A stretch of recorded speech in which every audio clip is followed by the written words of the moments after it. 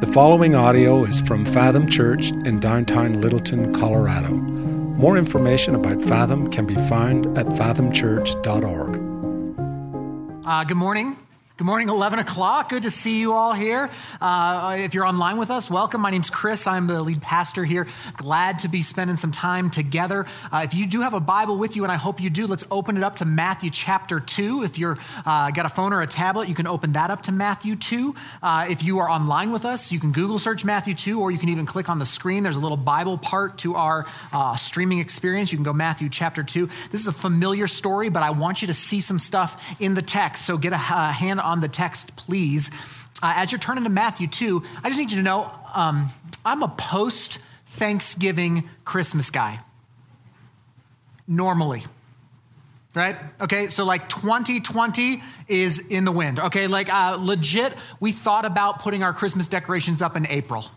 We were just like, you know what? Forget about it. Why don't we just string the lights up? It's beautiful out. Let's just do it. We didn't, okay? I held out until sometime in late October, but that's neither here nor there. We are 2020. Everybody gets a pass with Christmas, but I'm normally a post-Thanksgiving Christmas guy. And so now that we are post-Thanksgiving, we can all agree it's appropriate to be in the Christmas spirit.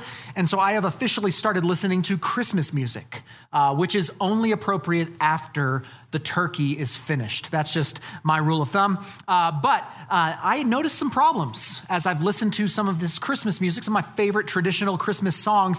I've noticed some problems that the lyrics just aren't quite right on some of these songs. So here for you today, I want to present my top incorrect Christmas lyrics from our favorite Christmas songs, which I hope in turn ruins the holidays for you, okay? That's my goal. Happy 2020. First, from the song, I Saw Three Ships. You know the song, I Saw Three Ships? I saw 3 ships come sailing on Christmas Day. You know that song? Okay, probably not. It's a little random. There's this weird verse. Let me just read it to you. Oh, they sailed into Bethlehem on Christmas Day. Oh, they sailed into Bethlehem on Christmas Day in the morning. Bethlehem is landlocked.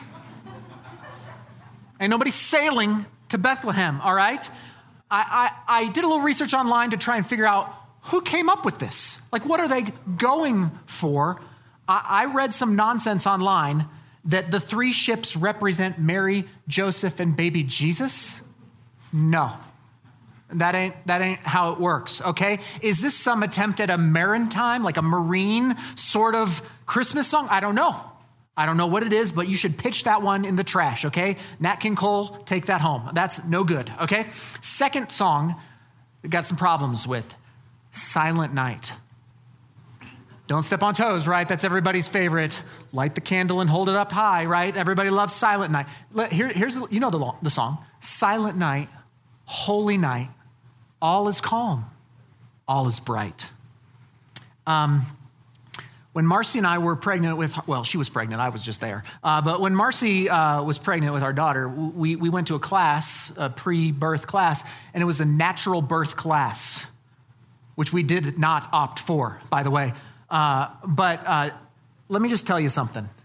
There's nothing silent, calm, bright about the birth process, even after the epidural. They should rename that song Crazy Night, right? Because in a barn with animals, having a baby in Bethlehem in the first century, it would have been nuts. It was not silent or calm or shiny or anything, okay? Third, from the song Away in a Manger.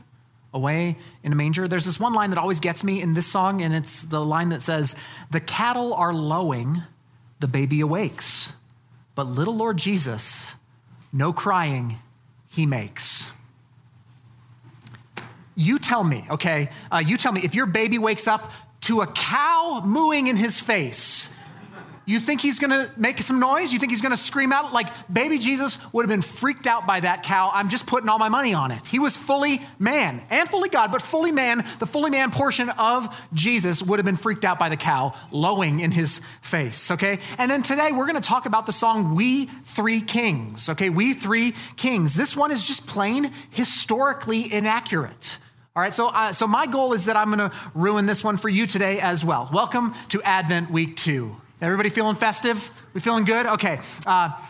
So Eric preached last week, one of our elders, and he started off this Advent series by telling us that we are working through Matthew's gospel account of the Christmas story, specifically the birth of Christ.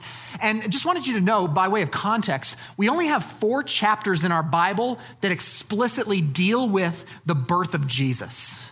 Like the birth narrative it only shows up in Matthew chapter 1 and 2, and Luke chapter 1 and 2. Mark skips it entirely. John goes into an existential crisis moment for all of us. But Matthew and Luke we got 4 chapters to cover every Christmas until Christ returns. This is what I have to preach every single Christmas until Christ comes back. Now, so what we're going to do is this read through the Gospel of Matthew has been fascinating to me because as I've studied it this year, I've noticed that almost none of what we find in Luke's account shows up in Matthew's account. And almost none of what shows up in Matthew's account shows up in Luke's account. And that struck me as strange. Because you would think if it were really important stuff, they both would have handled it. And yet they don't. So why? Why would they offer different accounts of what seems to be a pretty big deal, virgin birth of the Messiah of the world? Why so many differences? Now, Eric again told us last week that Matthew was writing to address a specific audience. And specifically, Matthew was writing to mostly a Jewish audience, and therefore some of the things that are likely written into his account, his gospel account, are meant to kind of stimulate the Hebrew mind, to kind of make people who are with kind of a background in Jewish tradition and the Old Testament to kind of some light bulbs to go on. And that might be a little bit different than how Luke recounts it. So that might be one of the explanations. But with this in mind, what I want to do is I want to look at Matthew chapter 2, and I want to engage this passage with that in thought, that this was written to a mostly Jewish audience, and what can we actually get from this story? So this is going to be a very familiar passage to almost all of us. Even if you're like here for the very first time, this is your first time, you're logging on or something, and you've never been to church before, you're probably at least a little bit familiar with the story of the wise men. But just for fun today, let's just wreck some falsities that you may have in your head about this. Okay? This will be good. Matthew chapter 2, starting in verse 1. Look at your text. Now, after Jesus was born in Bethlehem of Judea in the days of Herod the king, behold, wise men from the east came to Jerusalem, saying, "Where is he who has been born King of the Jews? For we saw his star when it rose and have come to worship him." So this is where we meet the wise men, okay? The wise men, you've heard of the wise men. Sometimes it is translated magi in different translations of the Bible. They are known as magi. And we know exactly how many wise men there were, right? 3, right? 3 wise men, because the song tells us, right? We 3 kings. Problem is the Bible never tells us that. The Bible never mentions how many there are. It does tell us that there are 3 gifts later on in the story, which is probably why the songwriter postulated that there were 3 wise men. But it's much more likely that there is a full entourage of these magi coming from the east. Most the commentators I read postulate that there's an entourage of them because it is extremely unsafe to travel long distances at this time in history, and to have a larger entourage would have given you a little bit more protection in terms of numbers. Plus, it does say that as they come into Jerusalem, they cause quite a stir. And like 3 dudes on camels doesn't normally cause a stir in a large city. And so it might explain the stir that they cause if there's a few more to their number. So we know that there's likely more than 3. But we also know where they're from, right? You know the song, "We 3 kings of Orient are," which is kind of Yoda talk, a little backwards with their verbs, but they're from the Orient, which is not even close to PC anymore, right? I mean, the song has got to get some revision here, but we don't know really where they're from. The text simply says they're from the east. from the east, okay? Now, there are lots of guesses as to where these wise men are actually from. And all the commentators I read, there's really only 4 possible answers. There's really 4 possibilities: Arabia, Babylon, Persia, or Egypt. And the reality is this: ain't nobody knows where they actually came from. The Bible tells us they're from the east, but it's a lot of guesswork that goes into this. We know they're from the east, and we know that they know something of the Hebrew messianic prophecies. They know something about the promise of a Messiah.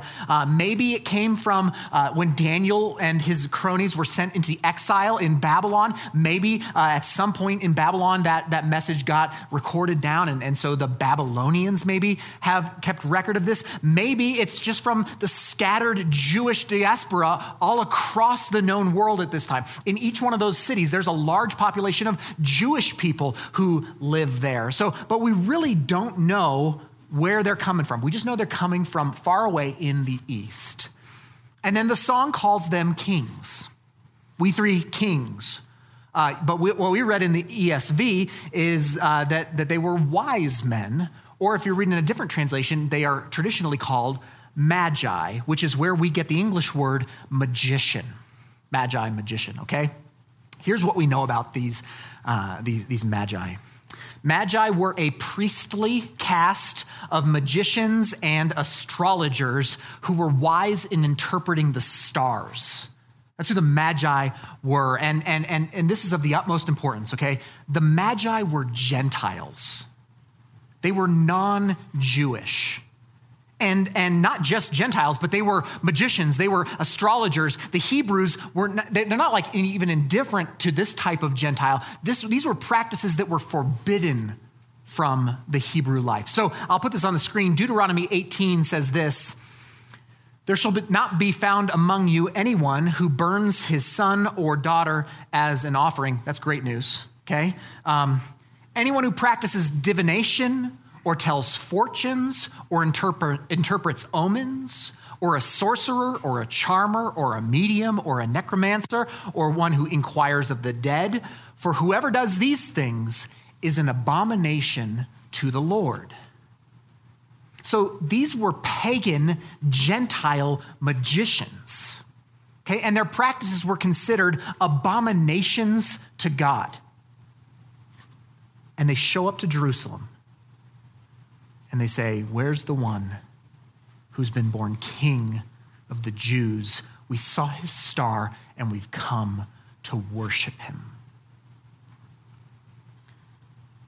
Have you ever heard someone say, or possibly said yourself, I'm on a search for God. Like I'm seeking out God. Like in the church world, we call them seekers. You may have heard of like seeker-sensitive churches, like seekers. Let me just say that. I love the idea of I'm on a search for God. I'm seeking out God. I understand the sentiment, but I think it's theologically inaccurate. In Romans chapter 3, quoting the Psalms, Paul says this. He says, "No one is righteous. No one. No one understands. No one seeks for God." See, biblically, theologically, at least at first, you don't first seek God. God seeks you first, and that's my first point. God pursues us first. Now, if you think that you're seeking God, it's only because he's pursued you first. And it doesn't matter if you're a Calvinist or you're an Arminian or you don't even know what those words mean. It doesn't matter at all. Okay, all across the faithful theological spectrum, there is agreement that God pursues us first. The wise men, they came and they sought out Jesus, but only after a star showed up. Only after God initiated in pursuit. Now, Matthew's predominantly Jewish audience would have been astonished by the start of the story. Like if you're a Jew in the first century and you're reading this story, you would have been blown away that God had made himself known and revealed the birth of the Messianic king to pagan, demon-worshiping magicians from the very hated enemies of God's people. This would have been astonishing. 2 takeaways from this first bit, okay? First takeaway is this. Jesus is the king of the whole world, not just the Jews. And for our purposes today, not just people who look like or live like or think like we do. Jesus is the king of the whole world. And listen, this is why issues of justice and racial reconciliation and global missions and reaching unreached people groups and even evangelism in your neighborhoods and your places of work and your families, these are all gospel issues. They're all Christian issues. You see, so serious is God about the ends of the earth being reached and redeemed and ransomed that in the very story of the birth of Christ, 3 wise men from the east see a star and they head west. God is pursuing them. That's the first takeaway. God is for the whole world. Second takeaway is this: if you're here in this room or even online today and you've got that seeker sense right now, like you have a sense that you are kind of on the hunt, that you're searching for God in some way, like you sense maybe an emptiness in you or like the hole in your life and you're interested in figuring more out about God or Jesus or Christianity, I just want to pose to you today that God is actually pursuing you. That he's on the hunt for you. Like for those of us who are followers of Christ already here today, when we look back in the rear view of our lives, as we look back at our stories, man, there are all kinds of stars, as it were, like stars that seemed coincidental, but as we look in hindsight, they were the fingerprints of God's pursuit of us. Right? Like that person who seemingly just came into your life. That situation that just kind of played out the way that it did. And listen, for some of you in here, maybe even online today, God is showing up right now and he's sending stars for you to follow. He's pursuing you first, and you might be seeking him, but it's only because he's initiated some things in you. So that leads me to my second point from today's passage, right? Like if it's true that God pursues us first, then it's also true that we pursue God in response. We do. We pursue God in response. So back to our text this morning, look at verses 3-9. We're going to see this. When Herod the king heard this, he was troubled, and all Jerusalem with him. And assembling all the chief priests and scribes of the people, he inquired of them where the Christ was to be born. They told him, in Bethlehem of Judea, for so it is written by the prophet, and you, O Bethlehem, in the land of Judea, are by no means least among the rulers of Judah. For from you shall come a ruler who will shepherd my people Israel. Then Herod summoned the wise men secretly and ascertained from them what time the star had appeared. And he sent them to Bethlehem, saying, go and search diligently for the child.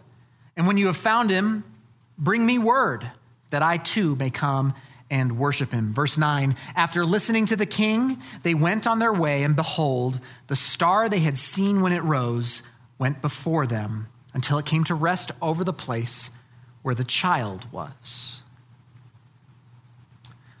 So it's quite obvious in that passage that the wise men are pursuing Jesus. They are pursuing Christ, okay? And they're following the star and all that, and we're going to get into that. But what's fascinating before we talk about the wise men is the response of the other characters in this story. It was fascinating to me. So first, Herod, okay? I get why Herod, I totally understand why Herod was, as we read in verse 3, troubled. right? He's troubled. That's a nice way of saying he was freaking out, right? He was troubled when he heard the report from the wise men, because here's why I understand this. Herod was the actual king of the Jews right then. Like, he's the king.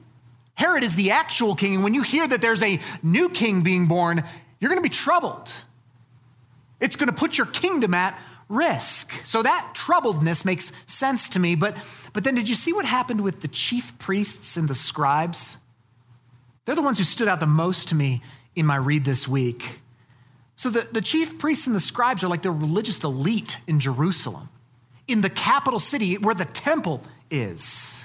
These are the pastors and the seminary professors of their time, and their response is mind-blowing to me, right? Like I'm surprised that they didn't just start gathering up their stuff to head to Bethlehem.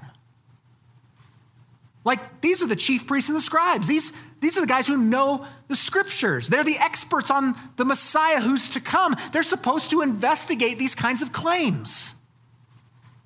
And they didn't even have to look it up. Did you notice that? They don't even have to look up the scripture reference. They're not like, where's the scrolls? We should probably do a little research here. No, Herod's like, hey, where's the Messiah supposed to be born? And they're like, easy. The prophet says in Bethlehem of Judea. But they're not making a beeline to Bethlehem. It's not even that far, okay? Bethlehem's only 6 miles from Jerusalem. I ran 6 miles yesterday. Are you kidding me? They're not even talking about a long walk here. They don't even make any sort of assertion as to whether this claim is true or false. My question is, what happened to these guys? How can you be trained in and know deep, beautiful truths about who God is and be totally unmoved by them? Wait a second. Anybody feel that? Anybody ever feel like they know the stories? Like they know that God pursues us and that we are to pursue him back, but then when push comes to shove, we really don't pursue him all that much? Like you know about Jesus, but do you really know him? I heard this illustration from another pastor. I thought it was helpful. He said it's like, it'd be like me reading a book about dating Marcy while I was sitting at dinner on a date with Marcy. That's the illustration he said. He's like, you got a book, you're sitting across the table, a romantic dinner, and I'm just deep in my book reading about how she doesn't want me to read books on our dates. Right? Like that's the chapter I'm in. I'm like, okay, yeah, so don't read when you're on a date. That's good. Okay, babe, hand me my highlighter. I got to write this one down. I got to star this. I got to underline this. Yeah, this is good stuff. And she's like, hey, why don't you just put the book down? And I'm like, hey, shh, I'm trying to learn how to date you, right? It's kind of the idea here. Oh, church, that we would take all the more seriously our pursuit of Christ. Oh, that we would not be the type of people who know the Bible and miss Jesus. God pursues us first, but we pursue God in response. And then let me make my third and final point of the morning. It's this: our pursuit is by faith. Our pursuit is always by faith. Let's finish the text. Look at verses 10 through 12. When the wise men saw the star, they rejoiced exceedingly with great joy. And going into the house, they saw the child with Mary, his mother, and they fell down and worshiped him. Then, opening their treasures, they offered him gifts of gold and frankincense and myrrh. And being warned in a dream not to return to Herod, they departed to their own country by another way.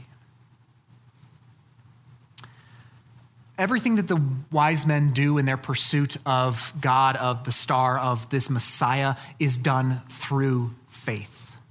Let me make my point here. First of all, these guys aren't Jewish. We've already covered that. These are Gentiles. These are non-Jews. They see some astronomic or astrological sign, remember some sort of like archaic Hebrew prophecy, and decide to make a move. Think of the faith that would have taken. Then they can decide, okay, we're going to leave the east, wherever that is, and we're going to head west, which seems easy enough, except for they don't have airplanes or buses or trains. Right? In the first century, this type of journey would have been extremely dangerous, extremely costly, and extremely uncomfortable. I mean, goodness, think of the faith it would have taken for them to just make that journey. And then I don't know if you've ever thought about this, but they didn't even know where to go. Ever think about that? They didn't even know where to go. They showed up in Jerusalem. They show up in Jerusalem probably because that's where they expected a king of the Jews to be born. Right? Jerusalem is the capital. It's the temple is there. Certainly, this is where they expect a king of Israel to be found. And so they show up and they're just like, hey, where's this Messiah? Where's the king supposed to be born? Where's he at? I mean, think of the faith it takes to walk into a foreign nation and just say, I'm here to worship some king that was born. Think of that faith. They get their answer. Well, he was born in Bethlehem. They're like, all right, we're going there. No questions asked. No follow-ups. They're just like, okay, cool. Where's Bethlehem? And remember, the Bible even talks to us about Bethlehem, that Bethlehem was like a ghetto little town. It's not like it's a major metropolis. It's sketchy, all right? They're like, nah, he's not born in Jerusalem. Head on down to the sticks. That's where he's going to be. Think of the faith this would have taken. Then they make that 6-mile journey, okay, 6 or so miles to Bethlehem. They find the house. Now, here's the part that's interesting. Most scholars think Jesus at this point is likely 1 to 2 years old, based on the timelines. Okay, so if you've got your nativity sets at home and they've got wise men in it, throw those wise men in the trash. They weren't anywhere near the manger, okay? Actually, you can move them into the garage or something, because that's probably about how far they were away from the nativity scene, okay? They need to do their research, those Advent people making their dollars on wise men, all right?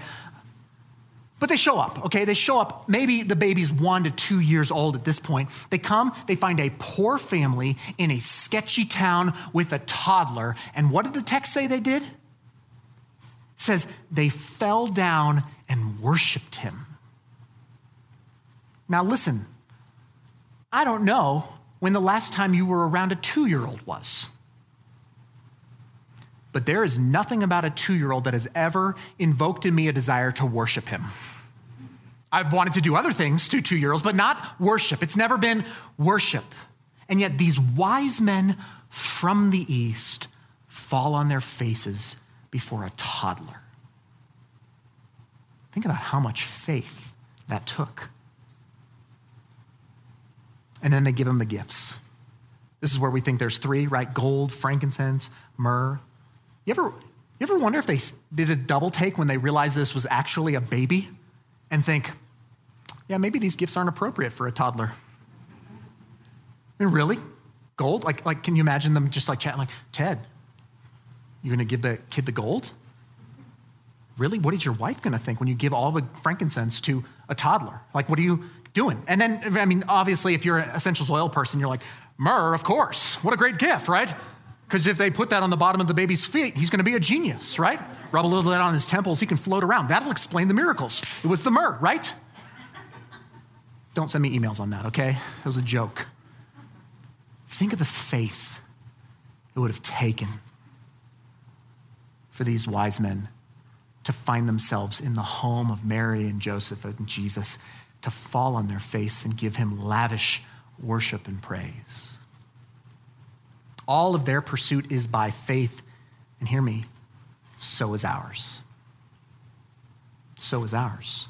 Ephesians 2, 8-9 says this, for it's grace that you have been saved through faith. And this is not of your own doing, it is the gift of God, not a result of works, so that no one may boast. Present in the story of Jesus' birth is the very essence of the gospel, church. They came and we come by faith alone. By faith, the wise men believed a foreign prophecy. By faith, they risked their lives to walk across the ancient world. By faith, they stopped in Jerusalem. By faith, they worship a 2-year-old. They pursue him by faith alone. And you might be thinking, well, they brought him gifts. That surely earned them some credit. They're not even gifts that are good for a 2-year-old. He doesn't even want those gifts. It's not the gifts, it's the faith that's the gift. See how much better this story is than we 3 kings of Orient are? I mean, this story is vivid and it's full and it's dense and you can chew on it, and it is full of the gospel. God pursuing us, even those who would seem to be the furthest away from him, and in response, we pursue him by faith. So the question is, where are you in this story? This story is not about you, but you can find yourself in some of these stories. Where are you? Feel like the wise men, like you're seeking him right now? You sense maybe there's some stars in your life kind of leading you in his direction? Listen, maybe this Advent season is the time that you'll realize, maybe for the first time, that God is actually in hot pursuit of you. Like the great preacher Charles Spurgeon said, he is the hound of heaven, and he's got your scent. And maybe you'll respond by giving him your life. Maybe you'll accept him as Lord, as Savior, as who he claims to be. Like, listen, all you have to do is just say, Jesus, I give you my life. Jesus, I give you my life. And that begins your pursuit of him. Frankly, many of us in this room, maybe we'll find ourselves more in the place of the high priests and the scribes. Right? Like where this book, these characters, this story, these scriptures, they've become so commonplace to us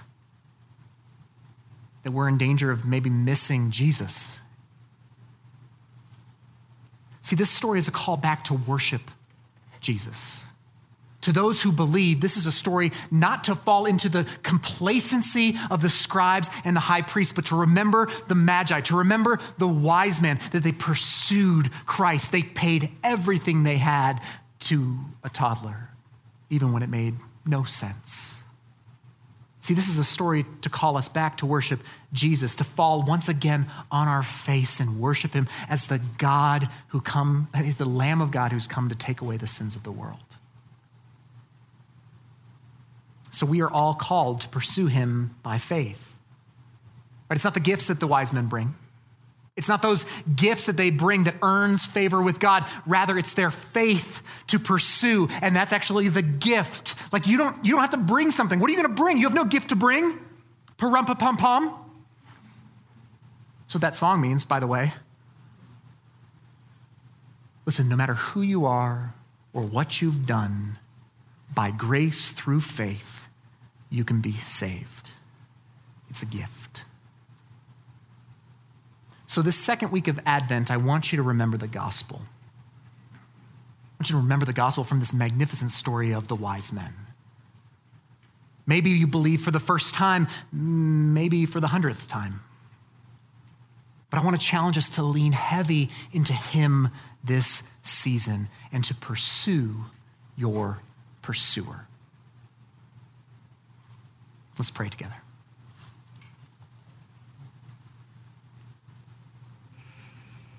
And Father, what a joy it is to read a story that is cherished and familiar and often too easy to skim through. And yet when we look a little deeper and when we take off some of the cultural lenses, we see a magnificent gospel proclamation even in the second chapter of this gospel. Father, I first want to pray for my friends in this room and online, viewing online, maybe even listening to this later, who already have bowed the knee to you as Lord and Savior, but maybe find ourselves veering off into the ways of the high priests and the scribes. Lord, maybe we've we've just become a little indifferent. We've become a little sluggish. We've become a little sloppy with these texts, over-familiarized with this good news. And I pray, Lord, it is refreshed in our hearts and in our minds today as the good news it truly is. That as you've pursued us, we get to pursue you by faith. What good news that is to remember this Christmas. And Lord, I do want to pray for our friends who are joining us who have yet to kind of make that statement, to bow the knee to you, to put that stake in the ground that says, I believe, Jesus, come into my life. I pray, Lord, that if that has happened today, that if in their heart and with their mouths they have proclaimed you as Lord, that today would be the beginning of their pursuit of you. That they would see all of those stars as you calling and wooing, whispering and yelling at times. And that now they can reciprocate and pursue you back. Lord, the angels in heaven rejoice if that is the case today. Lord, for all of us, we want to worship you. We don't want to miss you this Christmas. So give us eyes to see and hearts that are soft for how good it is that you sent your son, that he came as a baby in a manger, and that manger would one day lead to a cross, and that cross would one day lead to our salvation. Thank you, Father, for the good news of the gospel. We pray all these things in the name of Jesus and by the power of the Holy Spirit. Amen.